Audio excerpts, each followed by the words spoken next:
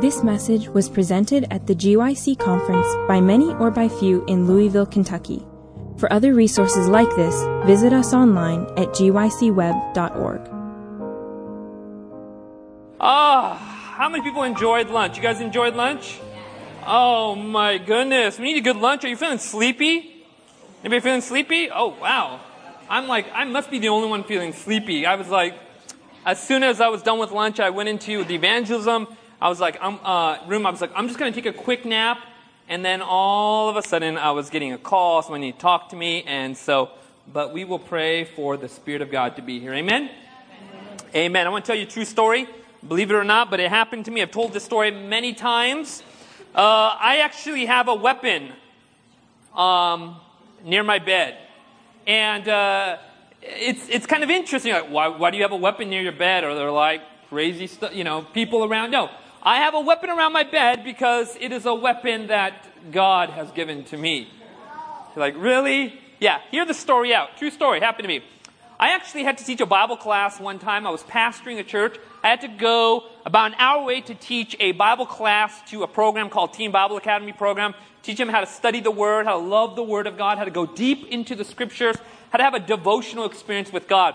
And the very morning I was to take off, I was thinking to myself, man, it would be amazing if I had this sermon illustration in the form of a sword. And the reason I thought about this is because I had a friend who was really into Japanese history, and he told me about this story of samurai who, before going into battle, would spend time, meditating on their sword, studying out every detail of their sword, understanding the weapon that was before them. And so I thought, man, if I just had a sword, this is going to be an amazing illustration. So I went on to Craigslist, and it was about 8 a.m. at that time, and I was texting people. I was trying to call people, and I was like, hey, I need a sword, I need a sword, I need a sword. And some people who answered were like, yeah, I got a sword. Here's a picture. It costs $200. I thought, that's too expensive a sermon illustration for me. So I thought, forget this. Forget this idea of a sword. I'm just going to go to the office, pick up a couple books from the church, and then head over an hour away. I get to the church. It was Sunday morning at this time. And I was picking up a couple books when all of a sudden I get this knock on the door. And I'm like, who's here Sunday morning? It's a Seventh-day Adventist church. We don't rent out the church to anybody. I opened up the office door, and it was the school janitor school's connected to the church. And he's like, hey, the alarm went off at the school, and I was just blah, blah, blah, blah, blah, blah, blah. And I was like, yeah, uh-huh. And while I was talking to him, all of a sudden I looked down, and in his hand he was holding a sword. A sword. It was about 9 a.m. at this time. And while we were talking, all of a sudden I stopped talking, and I looked at him, and I'm like, what are you doing with this sword? And he said this, oh, this thing? I just found it. It was in one of the old buildings that no one has been to in our school. And then he says these words. He's like, do you want it? And I said, yes, I would. And I actually opened up the sword. No joke. It had Japanese writing all along the sword. And I got it translated. It's kind of a loose translation, but it says these words. God is with the man who is full of ambition and honor. I mean, how many people can say the Lord gave them a weapon? I know I can. I plan to sanctimoniously give it to my son under a waterfall one day. But, anyways, it's just a symbol of just the Word of God. And then when I shared it with all those teenagers, their minds were blown away. And then I said to them, but you want to know something? There is a weapon far more powerful than any man-made weapon, and that is the Word of God. Can you say amen to that? Amen. Hebrews 4. Amen. Amen. Let's bow our heads for a word of prayer, and let's jump into this message. Father in heaven, we just thank you so much again for the Word that speaks life. We thank you for the promise of the Holy Spirit. God, we come humbly asking for your blessing, encouragement, guidance, direction. And Lord, most of all, that we would see Jesus. That is our prayer, Lord. In your precious name we pray. Amen. All right, let's get started. The name of the sermon is called Abraham's Tombstone. We're going to start off with a question. Here's the question. Anybody know what a bucket list is? What's a bucket list? Yeah, it's things you want to accomplish before you kick the bucket, right? I.e. a bucket list, right? I want to ask you a question. What is something on your bucket list? Make it short and sweet. You're like, yeah, this is on my bucket list. I want to accomplish this, or I want to see this happen before I die. Yes? Skydiving. You want to skydive? With a parachute, hopefully, right? Amen. They're like, that's the end of the bucket list. All right, yes. You want to swim with dolphins? Okay, very cool. Anybody else? What's on your bucket list? Yes. Run a triathlon. Okay, very cool. Anybody else? Yes. Build an airplane. Okay, I got to do a follow-up question. Like, have you built parts of airplanes before? Oh, okay. I understand now. All right. Anybody else? Like, you're like, this is on my bucket list. I want to see this happen. Yes. Say it again. You want to visit Mexico one day? Okay, cool. Yeah. You want to write a book? Okay, awesome. Anybody else? What's on your bucket list? You're like, I thought about doing this. Carlos, what's on your mind right now? What's on your bucket list right now?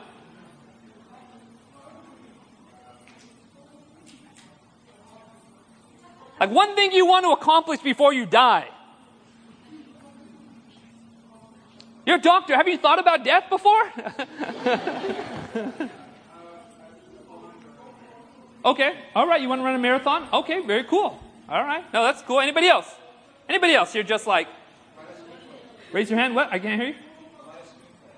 Write a screenplay. Okay. Very cool. Yes.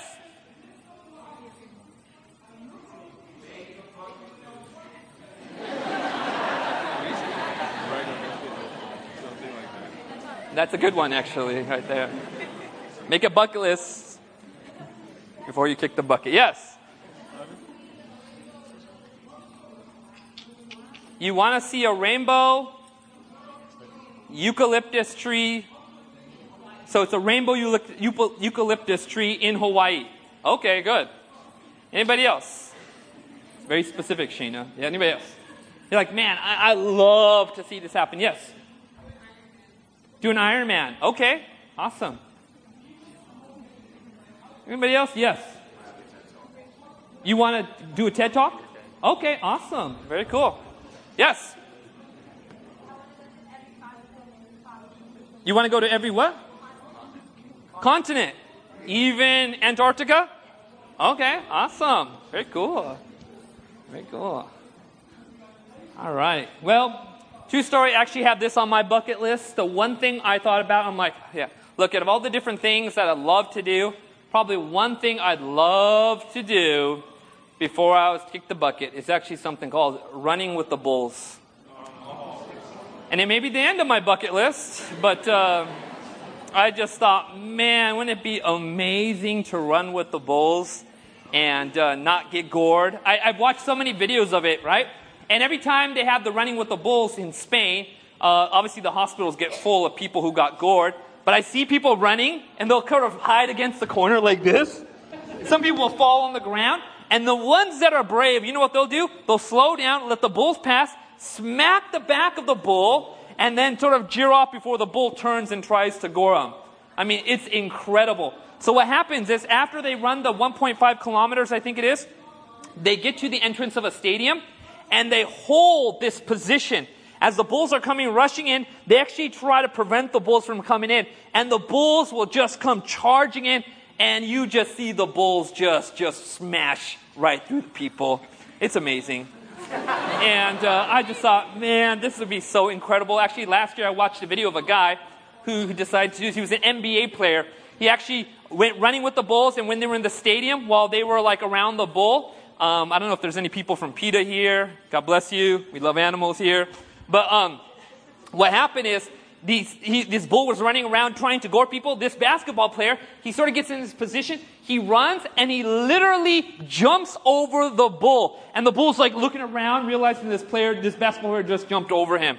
When I saw that, I'm like, that has to be me next. And I have to do this soon. So anyways, today we're going to be talking about a very interesting message. I feel like God has been sort of bringing this together more and more. It's called Abraham, Old and Full of Days. Abraham's tombstone, old and full of days. I want to introduce to you the oldest living person right now on planet Earth. Her name is Kane, not Kanye, Kane Tanaka. And she is 116 years old. She is currently the longest living person on earth right now. And she is somebody that is still very vibrant. She is somebody that is very much a communicator, very much social. She still seems to have the dew of life upon her. And when she turned 100 years old, she thought to herself, what's going to happen next? Interesting enough, they asked her, they said, hey, what is the secret to living a very long life? And this is what she says right here. Number one, waking up early. She's usually awake by 6 a.m. and ready to start her day. Number two, she likes to develop her brain. One of the woman's favorite pastime is reading and learning math. And we thought math was useless after high school, right? Apparently not. All right, let's continue. Staying active and sociable. Kanda has become an expert in board games. She loves playing them with the staff of the rest home she is now staying in. Her favorite game is Othello. Anybody play Othello before? It's a Shakespearean play. I don't know. I've never heard of that game before, but yes. And she loves to eat lots of chocolate. Amen. Seems a little faction, chocolate faction over here. Okay. That's what she loves to do. At the Guinness World Record ceremony, she was given a box of chocolates, and she started eating them right away. When asked how many of them she was going to eat that day, she replied, 100. Apparently, she still has a little bit of sense of humor, right? You know, it's very interesting as some of you are in your, late teens or 20s, 30s, maybe 40s, 50s, 60s. If you're anything like me, sometimes I contemplate what's going to happen at the end of my life. There are one of three things that will happen at the end of life. Either you're going to die young, you're going to die old, or you're going to live to see the Lord come. It's one of those three options. There are no other three options other than that. Science has not excelled far enough to keep you alive much longer than 100, if that. And so, oftentimes we're thinking about what the future is going to be like, what the golden years are going to be like, what's it going to be like when we're really, really old, and what is going to be said about us when our life has passed away. It's interesting when you actually study out the scriptures. The Bible has this recurring phrase that appears over and over and over and over again. And it wasn't until I was sweeping through the Old Testament that I began to see the pattern of this phrase. It's a bit of an oxymoron. Well, what phrase is this? It appears at the end of Abraham's life, and notice what the Bible says right here in Genesis 25, verse 8. And Abraham breathed his last and died in good old age. Now notice this phrase, old and what? Old and full of days. Now that phrase is kind of an oxymoron. Why? Because it's a bit contradictory, right? They're old, which means they don't got much life left, but then it says they were full of days. There seems to be this sort of combination of these words describing something at the end of Abraham's life, something that was a description of his condition, his emotional condition, physical condition, his social condition, his spiritual condition. But it's not just at the end of Abraham's life. Notice what the Bible says right here talking about Isaac. Genesis 35, verse 29. Isaac gave up the spirit, died, and was gathered to his people. Notice this. Old and full of days, Esau and Jacob, his sons, buried them. The Bible says this about David. Now David was old and full of days, and he made Solomon, his son, king over Israel. Continue. 2 Chronicles 24, verse 15. And Jehoiada grew old and what? Full of days or full of years, depending on the translation. And he died. He was 130 years old at his death. Right? And then notice what the Bible says about Job right here. So Job what? Died being what? Old and full of days.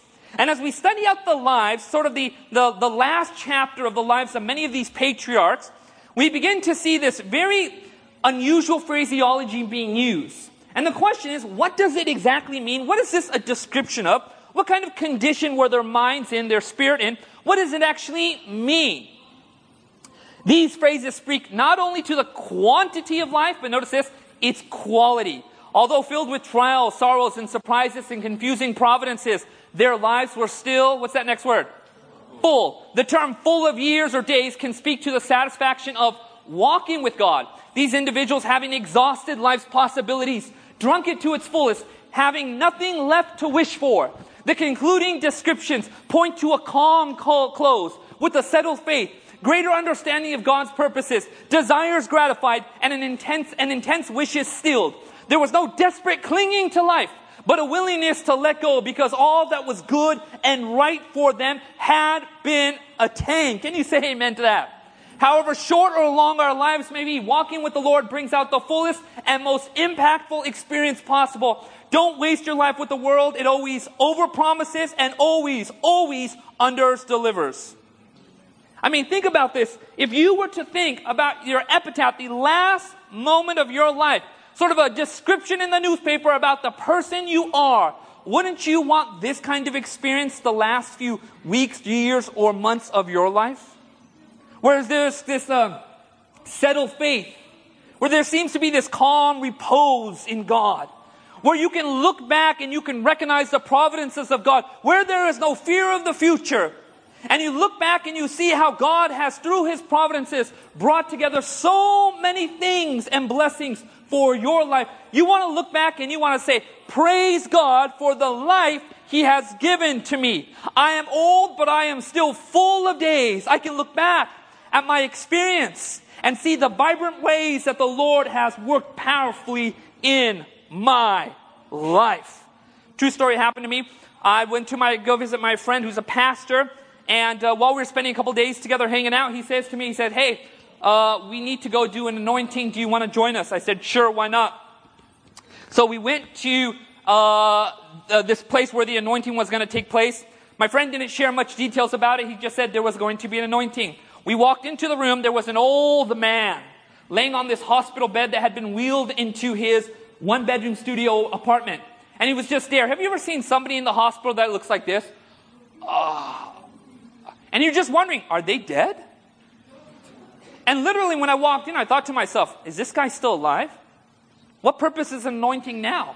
It's not like he's got much left to live, right? So while we were there, we were silent. This guy was just there. His jaw was open. He was just like, his eyes were shut. And the machines were slowly beeping. Beep, beep, beep.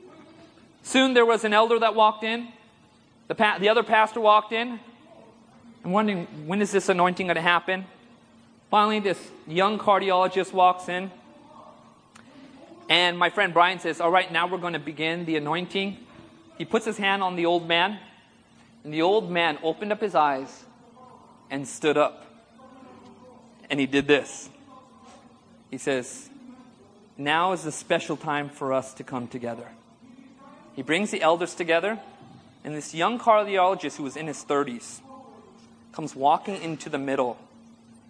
The anointing was for him, not the old man. And the old man was the one leading out the anointing. And when this old man began to talk, his face shone with his heavenly light. And it was like he just like Jesus touched him, like he had a resurrection or something. And he was leading out. There was just this energy and vitality there as he was ministering to this man. Here's a guy that's probably got maybe a few days, a weeks left to his life. And in the last few moments of his life, he is somebody that is giving, and life is just there. And we were all just weeping, and it was this tremendous moment where the Spirit of God was present as this old, retired pastor was praying for this young cardiologist who was dealing not with the physical crisis, but with an emotional crisis. He had his whole life before him. He had money to last him the rest of his life. Yet at that very moment, we saw where God was. And we saw where God was very active. And as this old man was praying, it was so powerful when that anointing service was done. I remember when we were all done praying, I had my eyes just open and I just walked out with my friend. We drove home. Nobody was talking to each other. And I was like, what did I just witness? What did I just witness? Here's an old guy that's dying. And here he is, he's giving. Here he is, he's ministering. Here he is, he's happy. And then as soon as the anointing was done, he laid back down and closed his eyes. It was so remarkable, right? Friends, one day we're going to come to that place. As I said before, there's one of three choices. You either die young, you die old, or the Lord comes and you are translated. It's one of those three options. No other three options exist beside that.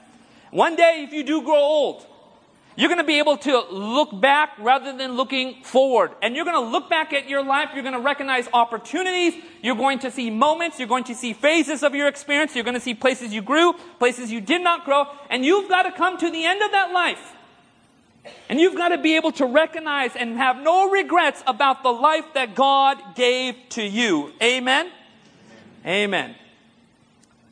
It's very interesting. We're going to be talking about today the power of investment.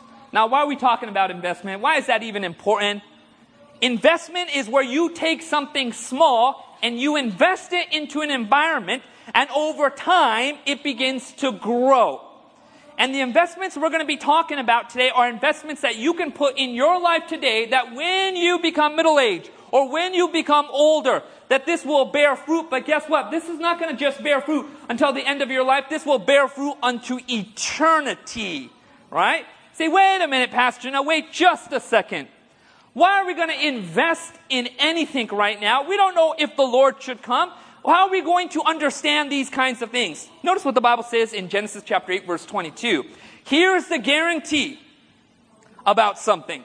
When the earth remains, seed time and harvest, cold and heat, winter and summer, and day and night that S is missing, shall not cease. This was a promise given to Noah that as long as the earth should continue, the harvest process would take place.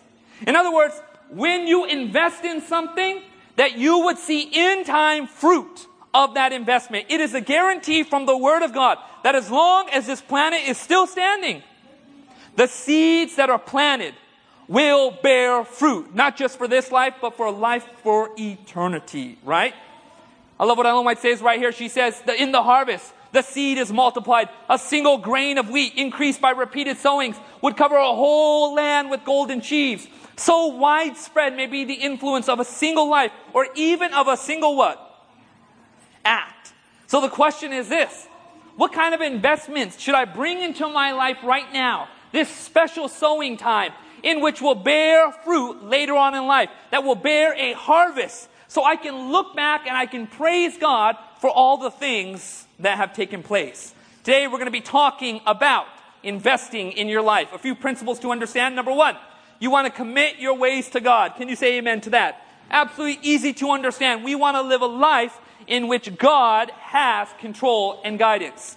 You know, when you read the story of Noah's Ark, God gave to Noah's Ark the dimensions. He gave him the size. He gave him the width. He even filled it for Noah. He even told him what materials to use to bind the wood together. But if you were to take that boat to a modern-day boat builder, do you know what he would say? It's the worst boat in the world. You want to know why? There's no oars, there's no engines, there's no sail. But it's the only boat survived. Why? Because God himself was guiding that boat. So a life given to God is a life where God can actually mold and guide and fulfill purposes and plans that he has, right? Number two, we want to be diligent and we want to avoid the quick shortcuts. There's everything in life that's going to tell you, hey, take a shortcut here, take a shortcut here, take a shortcut here, take a shortcut here. Bypass the hard work over here. But in the end, you're going to discover something. That shortcuts end up making you take a different road, and it's going to be a much longer drive. Anybody here crossed the Grapevine about a week ago? Yeah, I visited my family down in Orange County. I was born and raised there. And on the way back, I leave usually about 3:30 a.m. to avoid LA traffic, because LA traffic is always LA traffic. And there was snow. There was snow on the Grapevine. So I was like, wait a minute, I'll just take the alternate route along the 58. 58 was snowed in. There were semis that were just stuck there. And you know what I did? I pulled over to the side road, took out my GPS, and I began to look at all the alternate roads, the back roads. And I was like, I am getting through the Grapevine. I'm getting back to Chowtown or Chowchilla. I spent an hour going through the different roads. You know what happened? Every single road led me right back to where I started. There was no other road.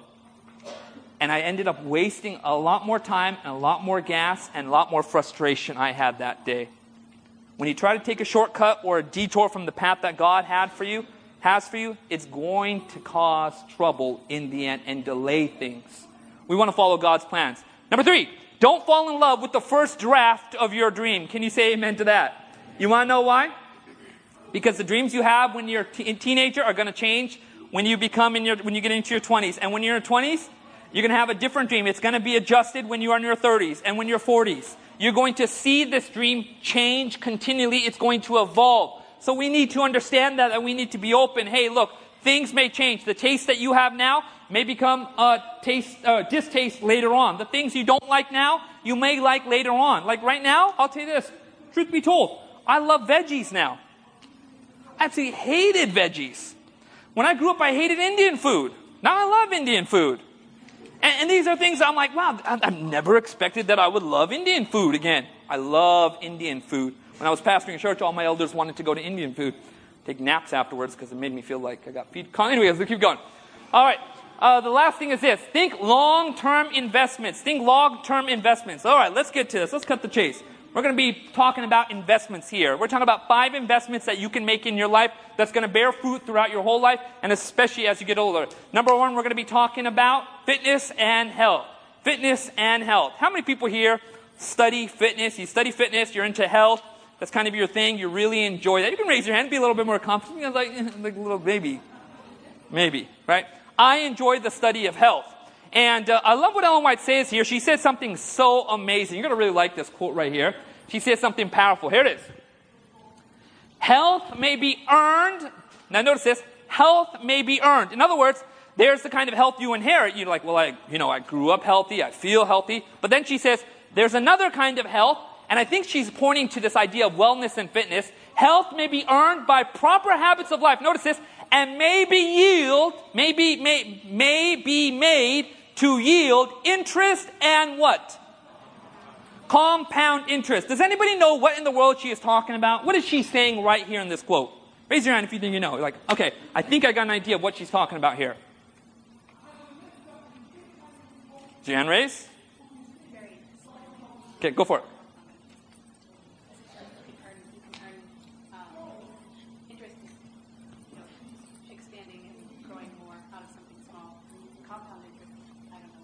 Okay.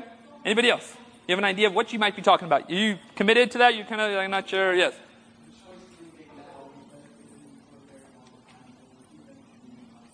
Sure. What's the implication here, though? True. But there's something else we're missing on this. Yes. Huh? You got to invest in early? What else? Yeah. So what's her implication about your health? It'll go far further than you imagine. In other words, get this. Now you're going to say, wait just a second. Because of these principles, you actually could be in better shape, in better health later on in your life than you were when you were a young person. You're like, what? I know lots of people who are into fitness, and they will tell you, I feel better 40 and 50 years old than I ever felt when I was a teenager. And they are just people that look young, that feel young, act young, and they operate in such a way that they are just like, man, you're like, man, this person is like, what is he, like 20 years old? He's like, I'm 50 years old. I'm bench pressing more than I've ever benched before. I'm not 50 years old, but I'm just simply saying this. Based upon her understanding, she says, look, you can yield interest on compound interest. Compound interest is where the interest begins to multiply exponentially. In other words, you can be better in health and wellness than you were when you first started. And it's important to understand this. Now, I could talk about different things. We could talk about plant-based diet. We could talk about good sleep. We could talk about water. We could talk about so many things. But I want to talk about one principle here. One very interesting principle. There's a doctor I really appreciate. His name is Dr. David DeRose. Anybody know who he is? Yeah, he's somebody who's a pastor. He's also a board-certified medical doctor. He's written several books. He's got a book out recently I highly recommend. It's called The Methuselah Factor. Anybody know who Methuselah is? Who's Methuselah? Yeah, he's the longest living person in Scripture who died, right? Right? It's like 960-something years old. Like, nobody has the lifespan, beyond Methuselah. Even he outlived, I think, Adam. And obviously Enoch didn't die, so that doesn't count. And essentially in this book, he hones in on a principle. And I'm going to back this up. And in this principle, hemorrhagiology, he says this. It deals with the study of the biophysical properties and flow properties of blood. In layman's terms, the science that describes how effectively blood flows throughout the whole body, nourishing tissues and eliminating waste. In other words, the science of blood flow. You're like, wait just a second. Does it really, really matter? Now take a good look at this. Notice what Ellen White says right here. Perfect health. What kind of health? What kind of health? Okay, what does it depend upon? Upon perfect what? She's not talking about board games here, friends. What is she talking about? Circulation. She's talking about what? Blood flow. She is talking about the science of blood flow. And she says, look, if you have good blood flow, blood fluidity, When you have this, she says, you can have perfect health. This is the secret to good health.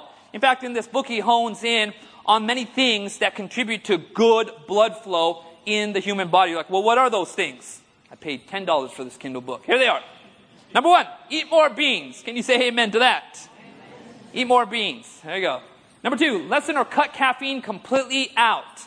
Now, I grew up, obviously, in the Indian culture, and one thing that's very big in the Indian culture is something called chai tea. You ever heard of chai tea? Yes. And chai tea's, we're not talking about Starbucks imitation garbage stuff, okay? We're talking about Indian chai tea. And grow up on this, you drink it multiple times a day. My little nieces and nephews, they drink it multiple times a day. And I grew up on this. I drank so much chai tea, but I also noticed that, and you've probably picked up on this, that people who drink a lot of caffeine, that when they don't have that caffeine anymore, you know what starts happening? Yeah, they're very dangerous people. Right? I feel bad for baristas in Starbucks that have to deal with people who haven't had their coffee. Why? Because not only has their body adjusted, their moods are adjusted, and now dependent upon this stimulant, right?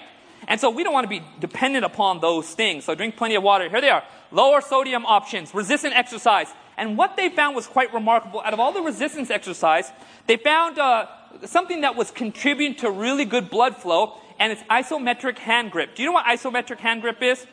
It's where you hold a grip, sort of like a hand exercise grip, and you hold it for a period of time. And just the sustained hold of this grip apparently helped. They saw amazing benefits to the blood based upon the isometric hand grip out of all the other exercises, resistance exercises that were being done, simply because there's a sustained workout that is taking place. Very remarkable. Focus on healthy fats. Can you name a healthy fat for us? Avocado. Everyone's favorite, right? Avocados, right? Anything else? Coconut. What else? Nuts, seeds, you name it, right? Excellent. Sleep well. Get good sunlight during the day and you'll sleep well. Drink lots of water. The use of sauna. By the way, do you know during 9/11 that there were 9/11 medical emergency response professionals that were getting sick and dying, getting all sorts of complications after 9/11. And so something was introduced. It was a detox method which actually incorporated sauna use, dry sauna use, where they were sweating out toxins, and the use of niacin to help with blood flow. And some of these firefighters, you know what they were sweating out? Blue powder. Do you know why they were sweating out blue powder? You know what that blue powder was? Fire retardant. Do you know if you go to many different fire stations, you know what you will see now? You will see a dry sauna in their station. Sauna helps with the body to sweat. Helps out sweating, right? What else? Breathing deeply. Watch for hidden sugar. Eat more green vegetables. Increase magnesium and intermittent fasting. By the way, do you know it wasn't Kino Body that came up with intermittent fasting, right? You know who was somebody who practiced intermittent fasting? Ellen White. Do you know what her meals were? If you look at the meals at the end part of her life, you know what they were? Her first meal was at 6:30 a.m. and her second meal took place at 1 p.m.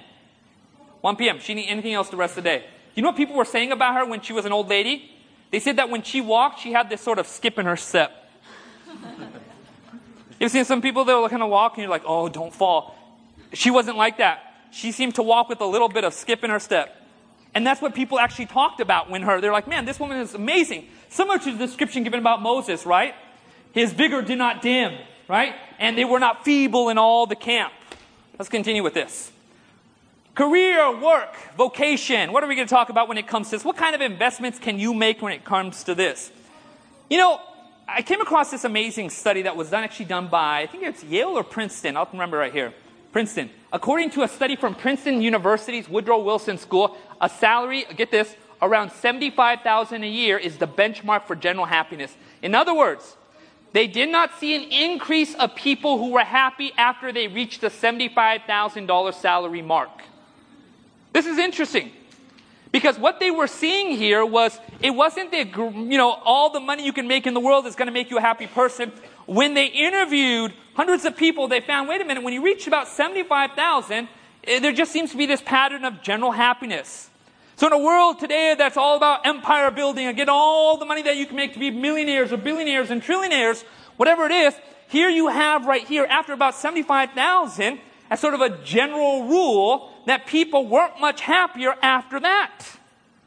So you've got to ask yourself the question, wait a minute, what's a good salary for me? What kind of salary would I like to have that is good for my life and it's good for the things that I want to do? Very remarkable.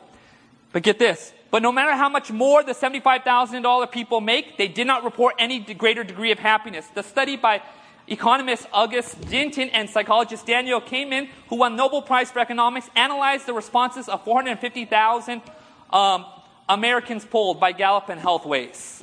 We're going to be talking about another thing that's very important when it comes to career, and that is getting to the place of what? Autonomy. Anybody know what autonomy is? What's autonomy? What's autonomy? Yeah, it's where there's a greater freedom in your workplace. It's where you can actually be a little bit, call the shots a little bit more. And what they found out is that as people progressed in their careers, the greater autonomy that they were given, there was a greater degree of happiness and satisfaction with their work, right? Research shows that when employees are given a freedom associated with autonomy, job satisfaction rises. Now you're like, wait a minute, I get that part.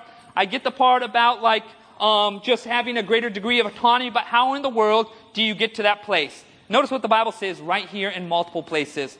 We're going to be talking a little bit about diligence and why that's important to invest in regard to work, into your school, and everything else. The soul of the sluggard craves and gets nothing. But notice this, while the soul of the diligent is richly supplied. The hand of the diligent will rule. Do you know why the hand of the diligent will rule? Even though he's not given a position, do you know why he rules in career settings? The guy that has the research, the guy that has done his homework, the guy that is there on time, the guy that knows what he's doing is the guy ultimately in charge. It doesn't matter what your position is, but if you have that in your life and in your career, you will see that God will open up sort of a greater respect and responsiveness by your peers. I work as the young adult director for my conference. One thing I'm really adamant about doing with all those who work with me, I'm very particular about this. Whenever we're done with a certain event, I make sure that I send a full report to the president of the conference. Like literally, the event will end on Sunday, Monday or Tuesday morning, he will get a report.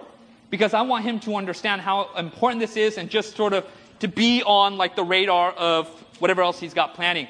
You know what he said to me? He said, no, I really appreciate all the reports. Nobody else is sending me reports like this. I'm very particular about these kinds of things because I really believe in the power of diligence. That if you're diligent and you're consistent and you seek to make deadlines. Now, it may make you crazy with time. I'm a little bit crazy with time. I'm constantly looking especially when I go to airports. You get me to airports, I'm agitated until I'm on that plane, And, but I will find when I'm all about diligence, when I'm making sure my ducks are in a row, when I'm making sure hey, we're meeting deadlines, we're getting ahead on this kind of stuff, I find that God really blesses and opens up new doors for me. I really want to challenge you to invest in the power of diligence. Let's continue with this. The plans of the diligent lead surely to abundance, but everyone who is hasty, or the guy that's looking for shortcuts, comes to what? What's that next word? Poverty. Whoever is slothful will not roast his game. In other words, what he has caught, what he has brought together. He's just sort of taking his time. He's a bit lazy about this. But the diligent man will get what? Precious wealth. Notice the last thing right here. It's really important. Proverbs 22 verse 29. Do you see a man, what? Diligent in his business. I love this next part. He will stand before kings. He shall not stand before unknown men.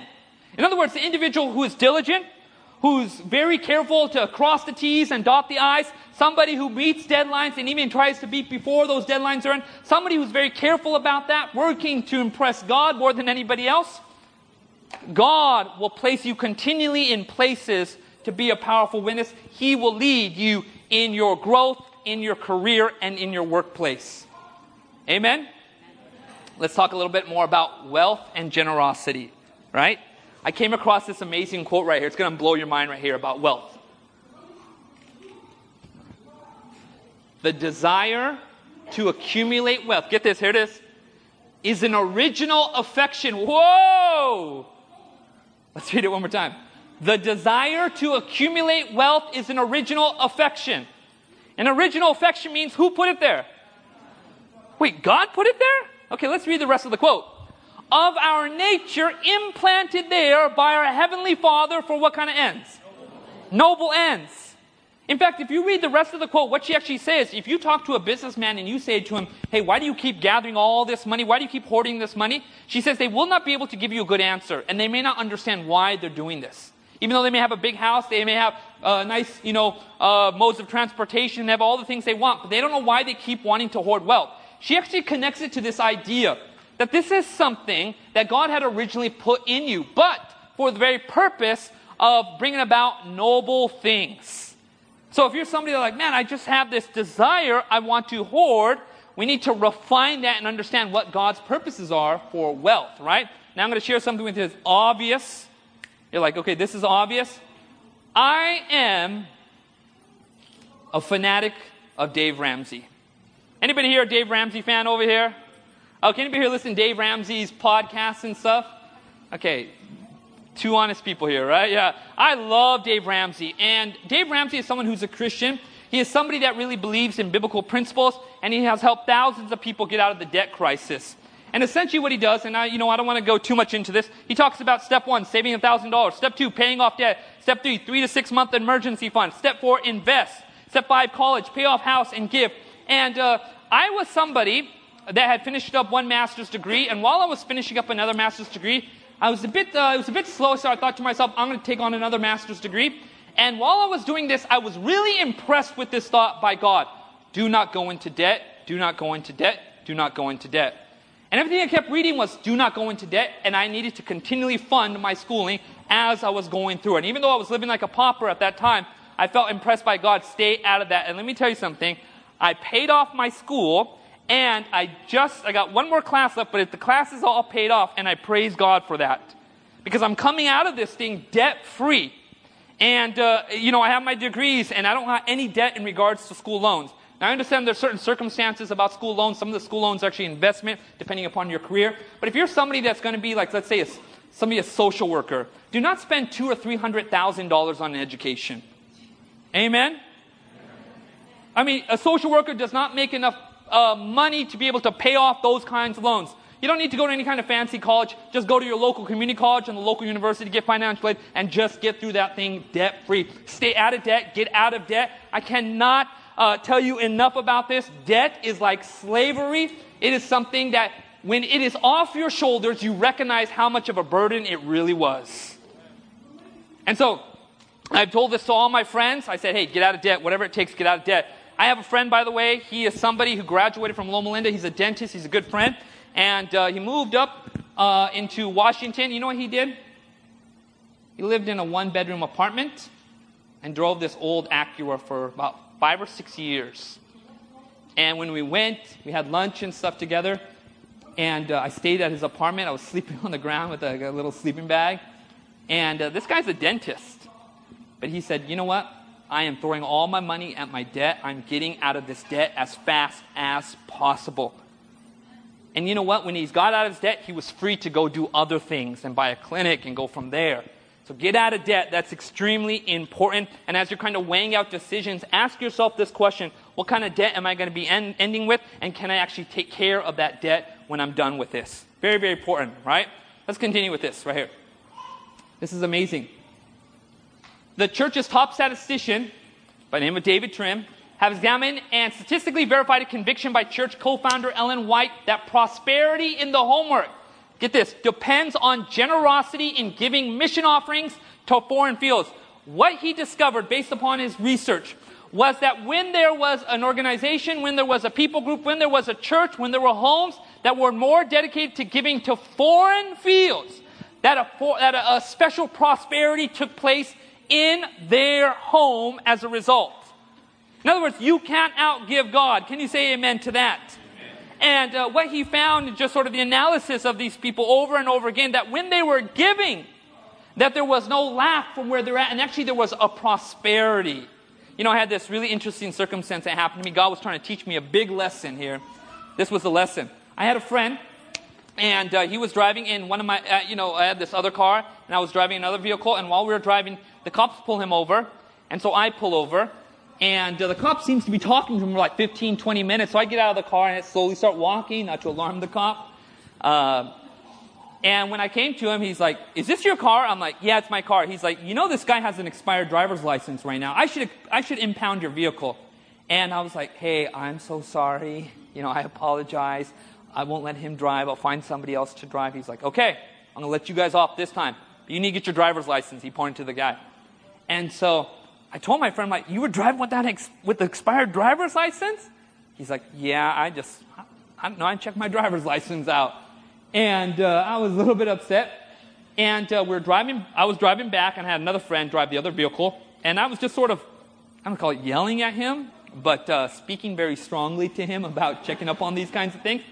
And while we're there, he's like, "Yeah, I haven't checked I should check the DMV." He's like, "Can we go to the DMV?" I'm like, "All right, let's go to the DMV." We pulled into the DMV, waited in line for about an hour and a half. We get to the counter, and the lady at the DMV, she says, "All right, he's got penalties for not renewing certain things. The whole cost is going to be at $250. And my friend doesn't have $250. He kind of looks at me, and I was like, "I ain't helping you." We go back to the house. And I go into my room. I have this conviction I need to help this guy out. And finally, I surrendered it. I'm like, "Lord, I don't want to help him out, but I'm going to help him out. It's not my problem. I didn't cause this, but I'm going to do it." Went back to the DMV, paid the $250. We stopped by at the church. This is what happened. Walked into my office. There was an envelope right on this same day. Envelope right underneath my door. I opened up. No writing on the envelope. Exactly $251. My friend didn't have a cell phone. No one knew about this situation. And I realized right then and there that I couldn't outgive God. God not only paid me that $250, he gave me $1 for interest. And I realized something so important, that is the power of generosity. I read the story, by the way, of how one of the kings in the Old Testament, when he had this great big feast, he sent everyone home with portions. And I read that, and I did this big conference. I organized this conference together, and I thought to myself, normally we just charge people for the T-shirts at the very end. We're going to do something amazing. We're just getting everyone T-shirts. So we give everyone T-shirts. And I was just following this principle to bless people. And they walked away. They were tagging all over Facebook and social media. "This was the best conference ever!"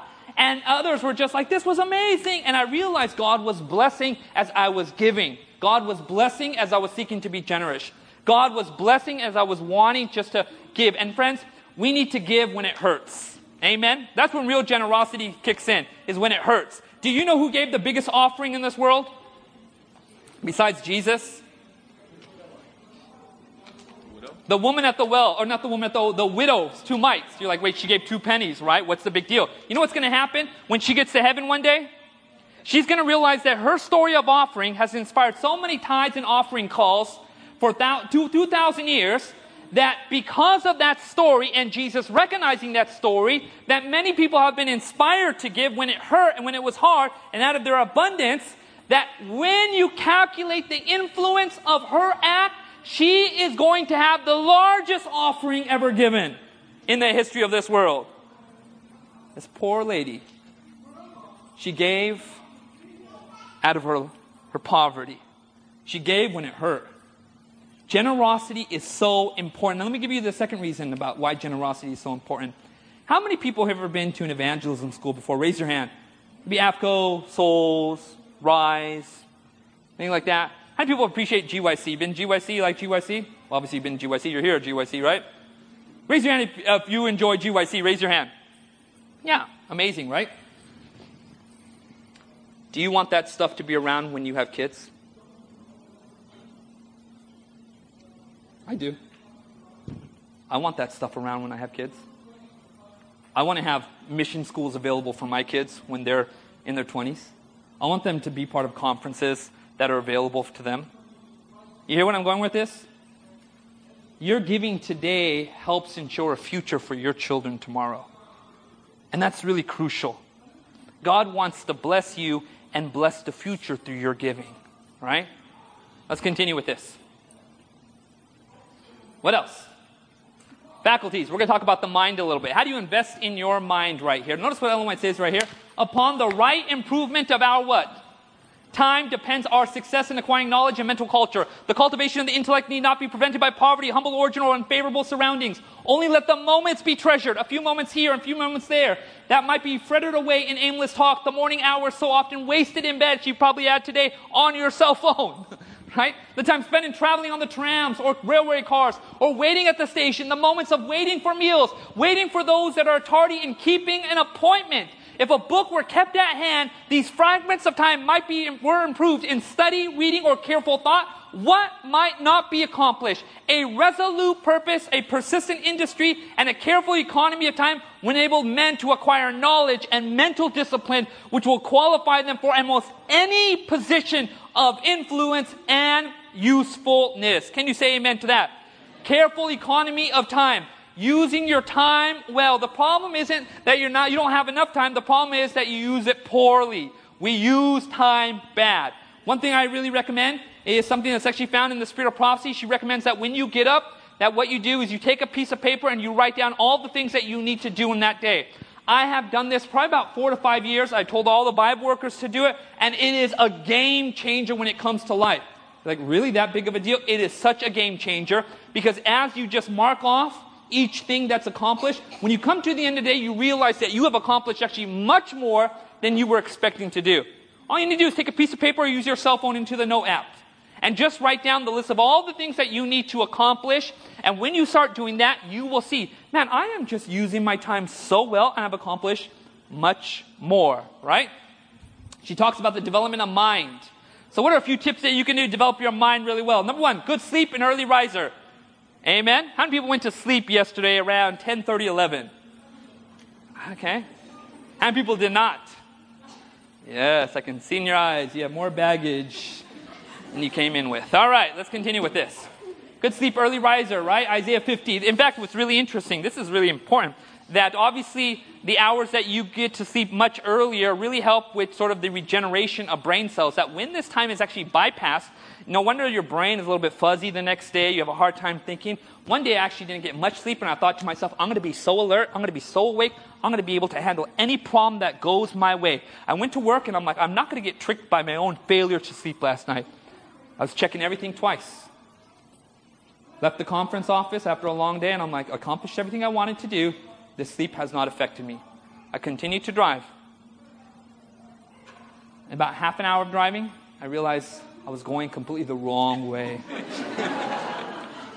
And I realized you can't escape a bad night of sleep. No matter how well you think you are, no matter how sharp you think you are, at the end of the day, you can't escape a good night's sleep, right? What else? Books, podcasts, lectures, sermons, very important. Continue to just grow, to think, and ask God to give you a spongy mind to observe, right? What else? Turn off the TV, YouTube, phone, etc. Those things that waste time. Turn those things off, right? And number 4, study the subject of health. Now, why would that be important? You're like, I don't have anything to do with health. I'm not really interested in health. It's really interesting when you study out the biology of the human body, physiology, regardless of where you're at in your sort of forte of taste of studies. There's something special that happens. You become very sharp. You begin to understand sort of the ways of life. I really want to challenge you. Study out the subject of health. It is a subject that will continue just to draw you in, and it becomes a way that you can actually reach out to people right now, right? Very interesting. How about this one? Make time for class. You're like, I'm done with school. You still need to educate yourself. I'm somebody that's done with my degrees, but I'm taking classes continually. I've been called a professional student. I don't know if that's sort of like an Indian thing or what, but yeah, I've been called a professional student. I want to keep my mind sharp. I want to be just somebody who's constantly learning. Next year, I've been told I'm horrible at photography. Like I've been told, Anil, you're horrible at photography. And if you look at some of my pictures, like, they're horrible. And I'm still trying to get over the grainy photos that you take with, the phone. So I've been, I got this camera and I was using it and I'm like, I don't understand a single thing. I had a friend sit me down. He's like, hey, let's go through this. I want to teach you the camera. For an hour, I sat down with him and I'm like, I don't know what you're talking about anymore. So I decided the best way I'm going to learn about this is going to be the slow process of taking a class. So next year I enrolled in a class on photography. And I'm taking a class, just, drive over 20 minutes to college. And one day a week, 3 hours a week, I will take this class on photography. I want to get a side hustle of being a wedding photographer. And you think I'm joking, but let me tell you something. My friends paid $4,000 for a wedding photographer who was there for about 4 hours. $4,000. I know photography wasn't all that. Anyways, let's continue with this. I probably shouldn't. It's okay, let's continue with this. All right, here's another one. Eat less, exercise more. Eat less, exercise more. Amen? Eat less, exercise more. In fact, you want to know what's so incredible? Do you know that when Joseph introduced his father to Pharaoh, do you know the first words that came out of Pharaoh's mouth? How old is he? He said, how old are you? You're like, wait a minute, how about a greeting? How about a blessing? How about a thanks? How about a welcome? You know why? Because you didn't see senior citizens in Egypt. Jacob was 100 years old at that time, 100 plus years old. And when Pharaoh saw this old man with the beard, he was like, the first words the scripture records out of Pharaoh's mouth when Joseph introduced his father to Pharaoh was, how old are you? And what God was trying to communicate through that circumstance is the blessings of following his way. He was trying to shine light into the Egyptian culture, right? Here's another one. Use your social circle to discuss. What do I mean by that? It's very important to have friends that you can talk with, right? Friends that you can discuss with, friends that you can just wrestle over concepts. My Friday nights, I call up 2 or 3 of my pastor friends and we talk about our sermons. We talk about the different things we're going to talk about. And as we're talking, engaging about spiritual things, life things, we're learning, we're gleaning from each other. We're picking up lessons. So you are not just dealing with, this is the Holy Spirit working through Anil's mind. You're dealing with, here's the Holy Spirit working through Anil's mind, through my friend Brian's mind, through my friend Andrew's mind, through my friend Godfrey's mind, and through my friend Steve's mind. And you're getting the collectiveness of these minds of how the Spirit of God is working through them and bringing that information together. All right. Read wide, read deeply. Devour a chapter of Proverbs. You know how many Proverbs there are? Chapters of Proverbs a day? 31. Yes, there are 31 chapters of Proverbs, one for every day. I've been doing this for about 6-7 years now. One chapter of Proverbs every single morning in addition to what I study. Reflect and meditate. Now this is really cool. Anybody here like the Christmas stories that are found in Scripture? Anybody here? I didn't say Santa Claus, I said Christmas stories. Right? Do you know why we have Christmas stories? Do you know why we have a story about Jesus' birth? And why we have a story about the wise men? Do you know why we have the story about Simeon and Anna the prophetess? Do you know why there's a story that exists? Do you know why we have a story of Jesus being 12 years old and what happened at the temple at Jerusalem? There's one reason why. Because at the end of each of those experiences, the Bible says this, and Mary pondered all those things in her heart.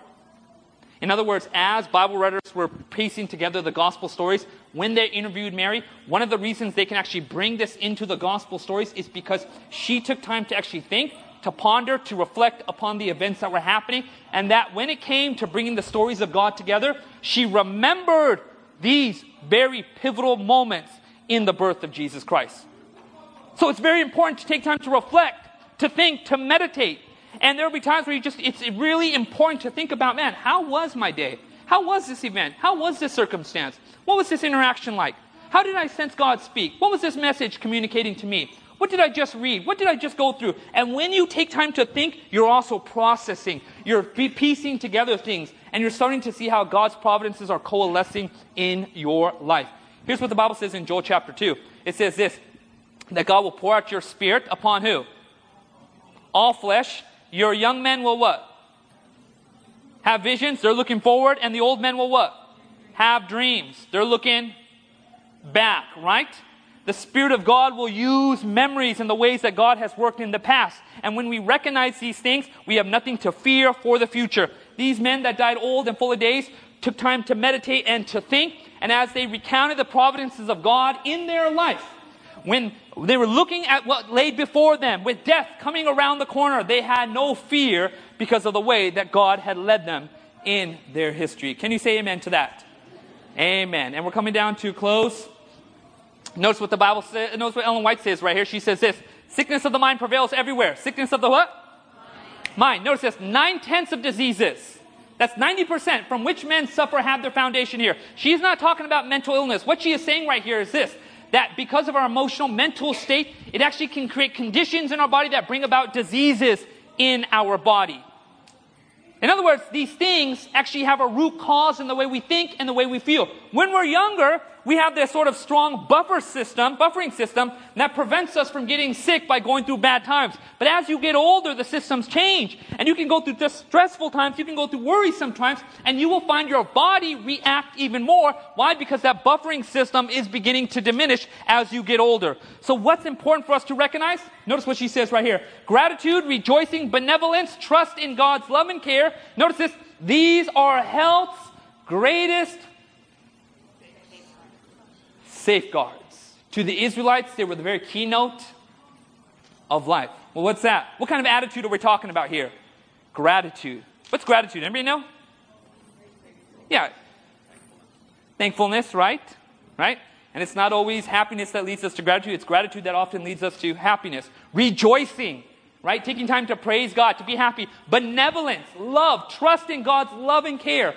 And reminding yourself of these things each and every day will help you to combat the stresses that exist in this life. Because as you get older, more and more these stresses are going to intensify, and your body has to deal with these kinds of stressors. But having this mindset is extremely important. And the last thing right here, investment. Talked about investing in your generosity, your work, your finances, your health, friendship, and family, right? Your tribe determines your vibe.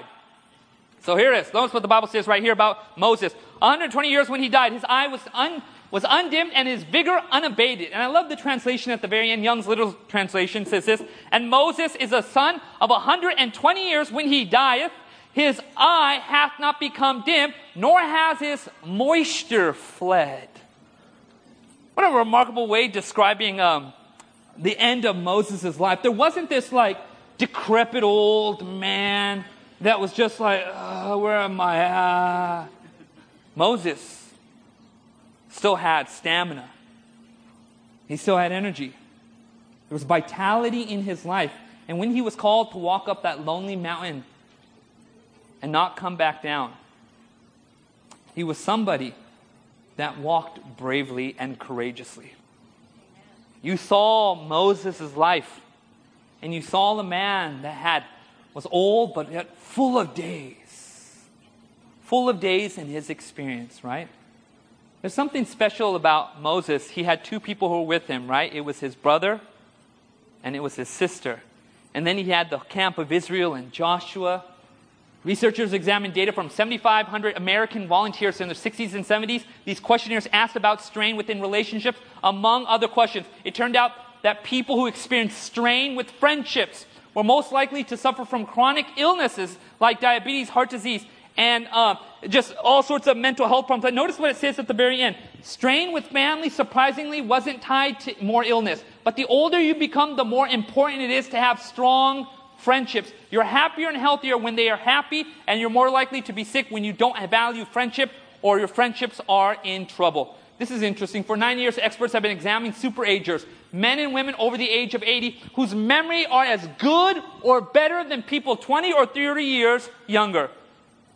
Researchers asked 31 superagers and 19 cognitively normal older adults to fill out a 42-item questionnaire about their psychological well-being. The superagers stood out in one area. What area was that? The degree to which they reported having satisfying, warm, trusting relationships. The finding is consistent with other research linking positive relationships to a reduced risk of cognitive decline, mild cognitive impairment, and dementia. In other words, in other areas, such as having a purpose in life or retaining autonomy, they were much more like their normal peers. Here we see such a powerful investment, and that is the investment of relationships, about friends, the people around them, the people who are going to grow old with you, people who won't judge you, people who will hear you out, people who you can walk through the valley of the shadow of death with, people who you have met on the battlefield of life and have not turned around, people who are good and loyal friends. It's these kinds of relationship that speaks life. And people like David, people like Abraham, people like Isaac, people like Job could look back and see the relationships that existed in their life, especially towards the last part of their life, and they could praise God and yet be old and full of days. But the investment into relationships doesn't start then when circumstances have changed. It starts today. Investing in your friendships. Investing in the relationships around you. Investing in people you might not have actually been really investing in. Perhaps you've diminished that, and now maybe this is a call. I need to spend more time with this person. And as you do, you will find sort of a vitality in your own experience. If you have a goal and are frustrated in reaching it, use this thumb rule. Here it is. You are not enough involved with activities with people who share your goal as a value. Friends, work together towards a goal. You know, I love the story of Joshua and Caleb when they came back out of spying out the Holy Land. They stood together. They seemed to just sort of feed off each other's energy. And you know what? They were determined to go into the Holy Land, and they did 40 years later. And do you know what the Bible says about Caleb as an old man? He told Joshua, I want you to give me the place of Machpelah. Do you know what was in Machpelah? Yeah, it was where all the giants were concentrated. Do you know why that's so interesting? It was also the place that Abraham was buried. The devil essentially set up all these giants as sort of an intimidation to people who would believe in the promise of Abraham to be a great nation. And so Caleb being a man of faith, said, my strength was just as much as it was when I first came here 40 years ago as it is today. Give me that mountain. And I love how he inspired people to go up that mountain. He said, look, whoever conquers the giants will marry my wife. Or not my wife, my daughter.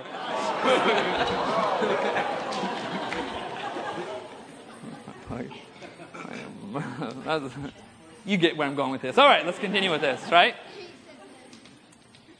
Every act, every word is a seed that will bear fruit. This is the sowing of good and evil. Notice this.